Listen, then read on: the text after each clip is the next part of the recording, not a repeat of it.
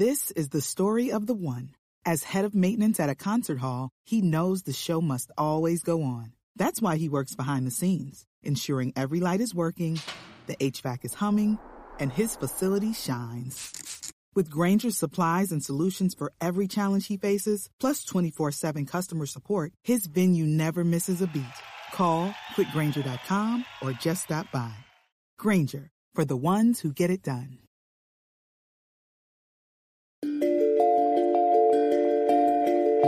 Every day, scientists are learning more and more about how human brains work and how many of us don't fit into the old-fashioned understanding of how brains should work. But a lot of ideas about parenting and familial relationships still need to catch up to the reality of human variation.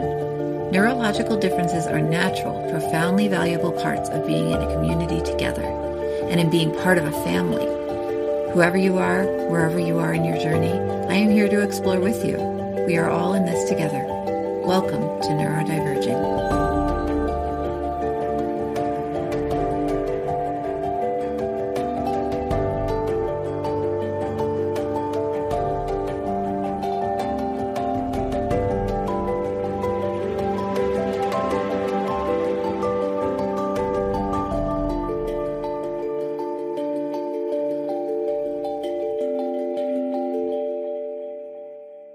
Hello, everyone, and welcome back to the Neurodiverging podcast. I'm Danielle Sullivan, and I'm your host.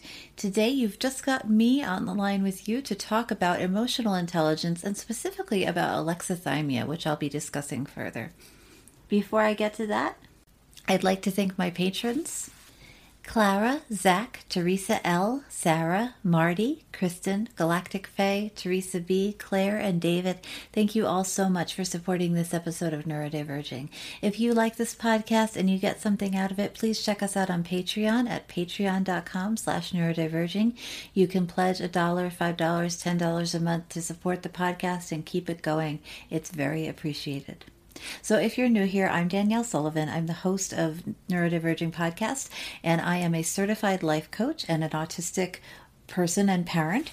And when we started off this podcast, I used to just do these by myself until we started getting guests. So this is kind of a rollback to the old days where you're just going to listen to me today. What I'd love to talk to you about today is emotional intelligence and alexithymia. So, like I said, as you know, I'm a certified life coach, and I often work on emotional intelligence skills with my clients. Emotional intelligence is basically a set of skills which allow you to understand what you are feeling and then to regulate your feelings. Regulating your feelings just means that you're able to amp them up or dial them down based on the situation and the environment you're in and what you need in the moment. So emotional intelligence is a whole variety of set of skills that all people need to build on over their lives. Most of us learn a little bit when we're kids, but continue to develop those skills over our whole adulthood, and especially after we become parents, many of us become much better at emotional regulation, especially. Some of us are born with or grew up in an environment where we develop better skills than others, but autistic and ADHD folks are often at a disadvantage when it comes to building emotional intelligence skills over time because, well, there's lots of reasons, but some of it is because many of us process our emotions and even feel our feelings in very different ways compared to neurotypical people. And that's part of what I want to talk about today because I feel like it doesn't get enough play in conversations about autism and ADHD, and that it is a really big piece of the puzzle for the mental health and well-being of neurodivergent people, and also for the way that neurodivergent and neurotypical people communicate with each other. We have different communication styles that come from different ways of interpreting the world, and a lot of that is based in the fact that we feel our feelings. The very basic piece of being a human is our emotions, and we feel our feelings differently and we access them differently. So that's important for me, I think, to talk about. So emotional regulation is important for autistic people to practice for a lot of reasons. One big one is that according to the research, autistic folks like us tend to choose emotional regulation strategies that aren't very effective. This might be because we're taught poor regulation strategies when we're younger. This might be something inherent, something in the way that our brains are built to see the world. It's probably a mix of the two. But because we don't choose effective emotional regulation strategies, we struggle later with things like self-harm, anxiety, impulsivity, and aggression. This is according to some good research, and I put the links in the show notes, so if you're interested in looking at those papers, I highly recommend it. So autistic people are already struggling with so many issues that we definitely don't want to add things like higher risk of self-harm and anxiety, impulsivity, and aggression to those piles. So supporting emotional regulation skills and emotional intelligence skills in general is really, really important for our autistic friends and family.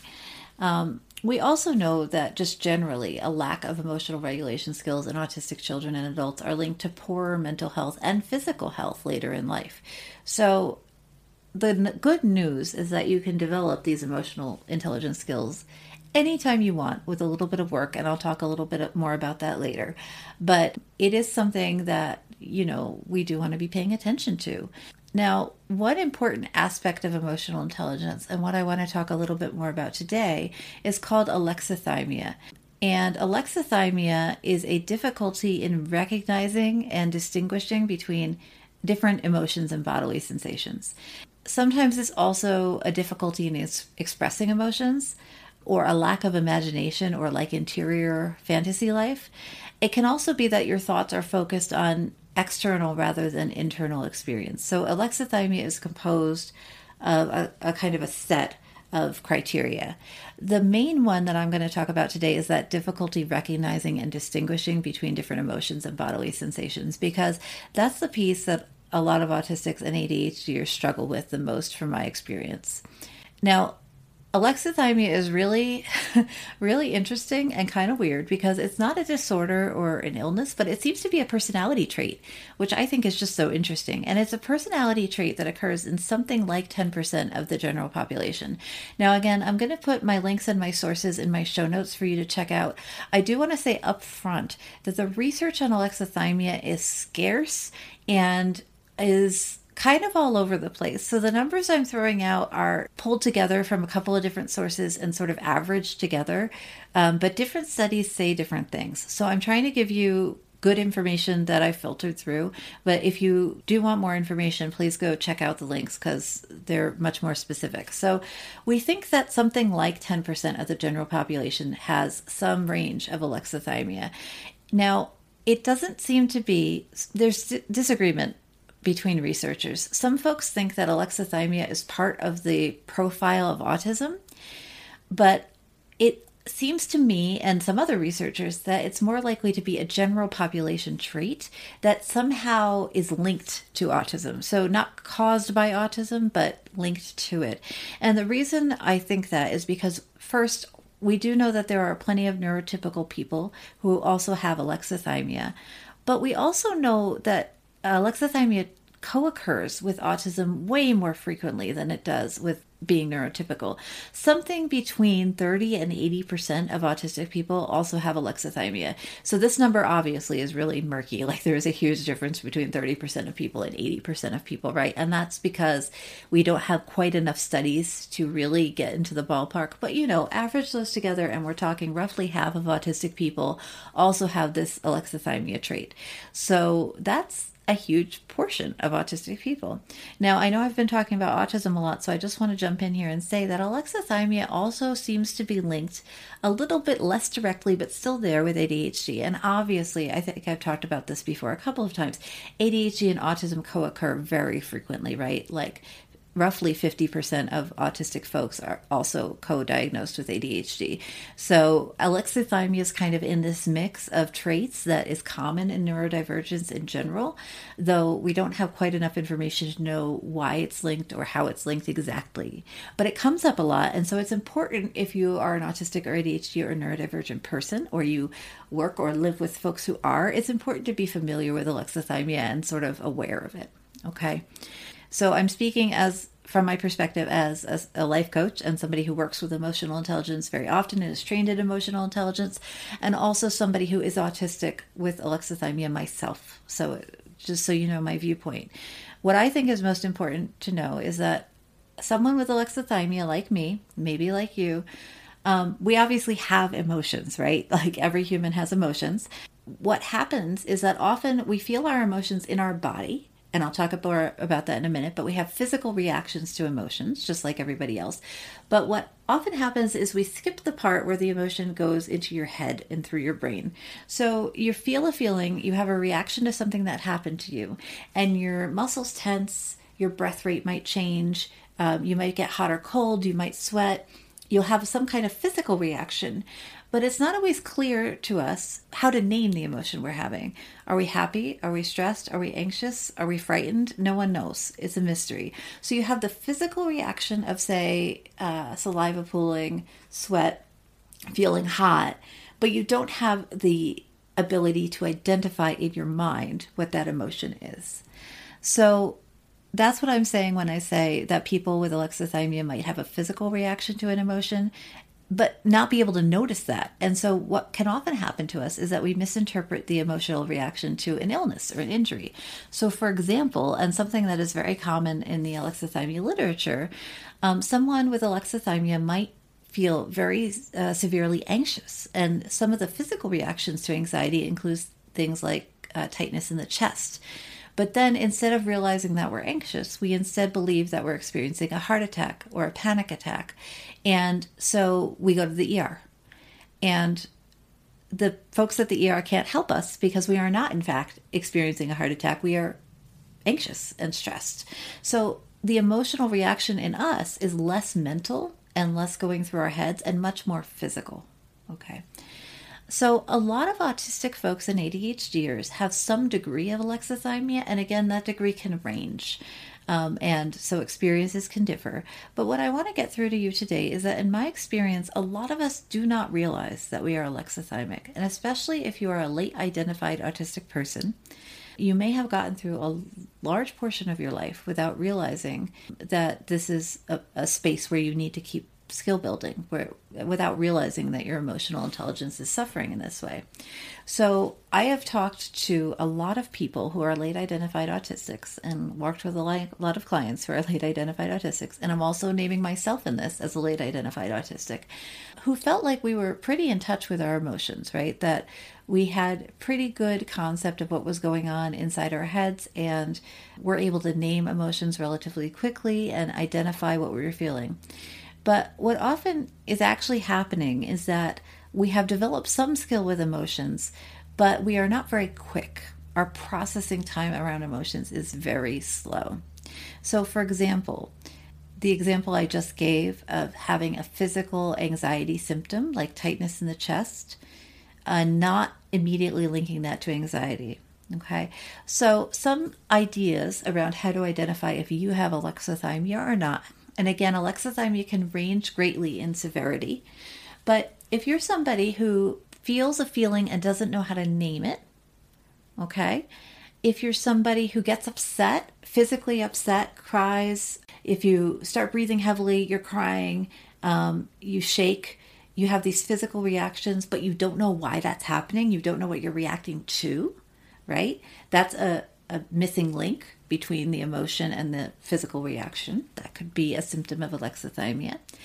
If you notice that, for example, your muscles are tense and it's hard to breathe all the way into your diaphragm, but you don't realize you're upset, right? Or you don't realize you're happy, right? That can be a symptom of alexithymia. I talked to somebody the other day who said that they spent years believing that they were anxious in social situations because they had a bunch of physical reactions that to them indicated anxiety. But actually what it was, and it took them years to realize this, is they were excited. They were excited to see people. But the reality is that our physical reactions to happiness and excitement versus anxiety can be really similar, right? You breathe more shallowly, your palms sweat, right? You feel kind of up and jittery, and that can be anxiety or that can be excitement. So if any of this is ringing true to you, then this might be something you just want to look into further. And again, I will put links more about alexithymia and about some research that you can look to in the show notes for you. So I would encourage you to look at that. Now, as I was talking about before, emotional intelligence skills make up a bulk and a lot of different ways of being able to name your emotions and being able to kind of modulate them, right? Modify them, amp them up or rein them back in, depending on what you need. Now, if you have alexithymia, if you're one of the maybe 50% of autistic people and ADHDers with this trait, then it's really difficult to do either of those pieces, to name the emotion you're feeling and then to figure out how to modify it. Because if you don't even know if you're anxious or excited, how are you supposed to know whether you're amping that up or reining that down, right? It's a really challenging situation. So there are a couple of things that we can do that are evidence-based interventions to increase emotional intelligence. I'm going to go through them very quickly, and these are just some suggestions. There are so many great evidence-based approaches to improving emotional intelligence, and I'll be talking about them in future episodes too. But here are a couple of ideas. Now, the first one is mindfulness. If you're new to the podcast, we had a great guest speaker a couple of months ago, Dr. Rabia Subhani. And Rabia, she has created some really good content, both free and paid. There's just a suggestion to go back and look at that episode, give it a listen for some discussion of mindfulness and mindfulness practices that you can use as an adult or you can share with your children. Now, mindfulness is just about paying attention to your body in the moment. So reining in that urge to think about the future or perseverate around the past, and instead just focusing on what's right here, right now. And what that can do is that paying attention to what your body is doing and when it is reacting to things can give you a better sense of the time lag between whatever stimulus happened and your reaction to it. So again, it is really common for neurodivergent folks like us to have a processing delay, it's called. Basically that we get an input from the outside world that can be, someone says something to us, something surprises you, anything that happens in your external environment, and then you have a reaction to it, right? And that might be an emotional reaction or a physical reaction. And for us, often there is a time delay between what happens in the external environment and us having an internal reaction to it. So mindfulness can help because if you're paying more attention to what's happening outside of you and inside of you, you can figure out, oh, something happened to me this morning and now it's afternoon, but now I'm having a physical emotional reaction. I bet it's related to the thing that happened this morning. Because our reactions are so delayed, often the reason we can't link our physical reactions to our emotions with a stimulus is because it happened a while ago. And it's just sort of now percolating through all of our nervous system things and getting to a physical reaction. This is really common, and mindfulness approaches can be really helpful for some neurodivergent folks in recognizing the links between cause and effect. Now, I do want to say that mindfulness is not for everybody. Some neurodivergent folks find mindfulness physically painful. So if it's not for you, it's not for you, and there's nothing to be ashamed of there. And I wouldn't encourage trying it if you've tried it before and you know it's not for you. But for a lot of us, it is extremely helpful in getting a better grip on what's going on in our minds and bodies. And I'm certainly one of the folks that doesn't take to it easily, but finds it really helpful. So I always encourage people to try it if you haven't before. And again, I'll link to Dr. Rabia's episode in the show notes, and I encourage you to go check that out. And there's some other resources on mindfulness in those show notes as well. Okay. Now, another intervention that can be really helpful is learning to name your emotions. Now, this is really great to do with kids too, but it works for kids, youth, teens, young adults, older adults, everybody on up. There's been a lot of research done on feelings and emotions, and it can get very complicated, but basically most people agree 6 or 7 main emotions. They're often called the universal emotions, and whether they are actually universal or not is up for heated debate. For our purposes, I really don't think it matters if they are universal or not. But what is important about them is they are the most common and maybe the clearest examples of emotion that are important to know for most people living in a Western world today. So your 6 basic emotions are happiness, sadness, disgust, fear, surprise, and anger. I'll say them one more time. Ready? Happiness, sadness, disgust, fear, surprise, and anger. Okay?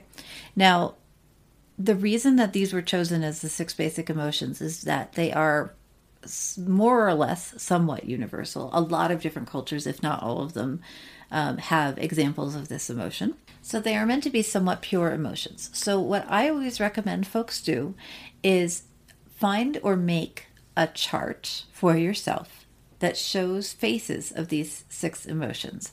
And now you can take pictures of yourself making the faces. You can draw a little cartoon. You can print stuff out from online. It depends what is most useful to you. If you are not someone who does well with visual prompts, another thing you can do is just write the word happy, sad, disgust, anger, right? And then when you are feeling a feeling and you're not sure what it is or how to identify it, go back and look at the words for the 6 basic emotions. And if you want to, look at the definitions of the 6 basic emotions and see if you can pin down your feeling to one of those emotions. And what this does is over time, it helps you build a vocabulary of your feelings, right? So even if your brain still doesn't really want to get involved in immediately naming the emotion, you can get used to saying, oh, when my shoulders tense this way, it means I'm excited.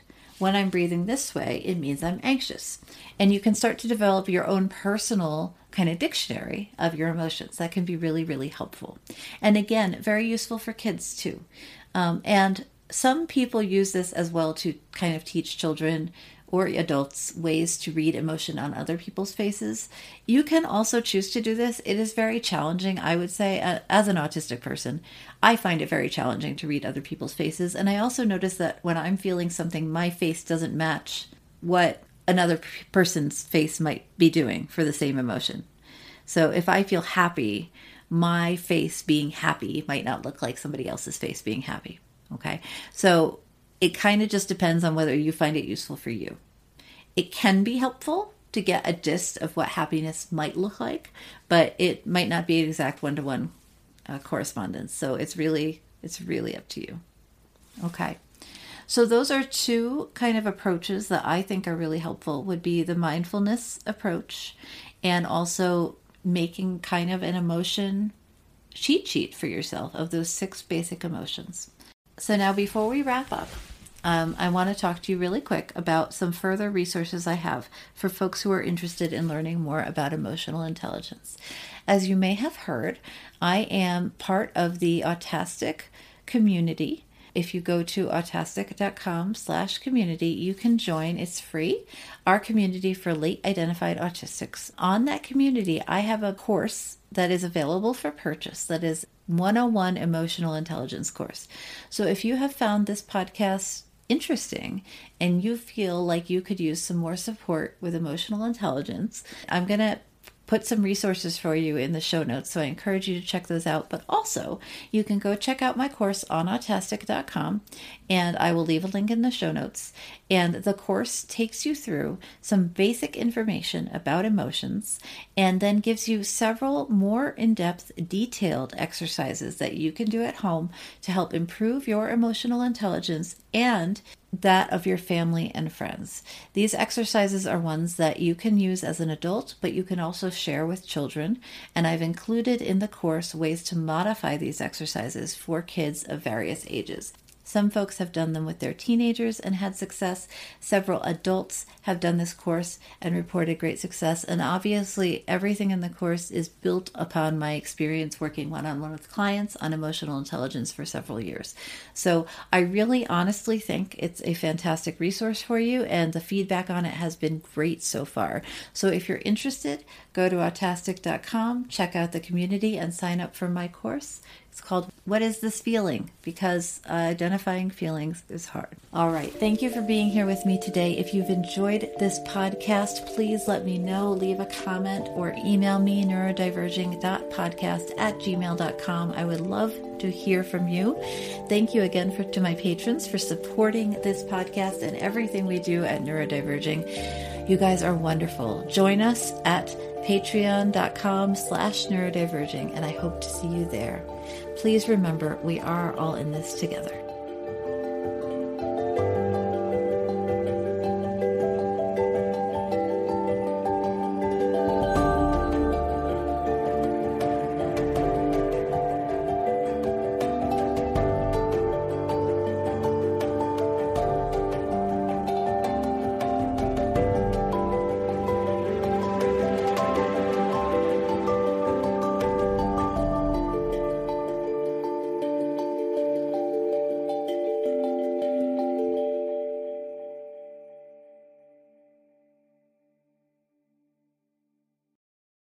Does your father know you're listening to this podcast?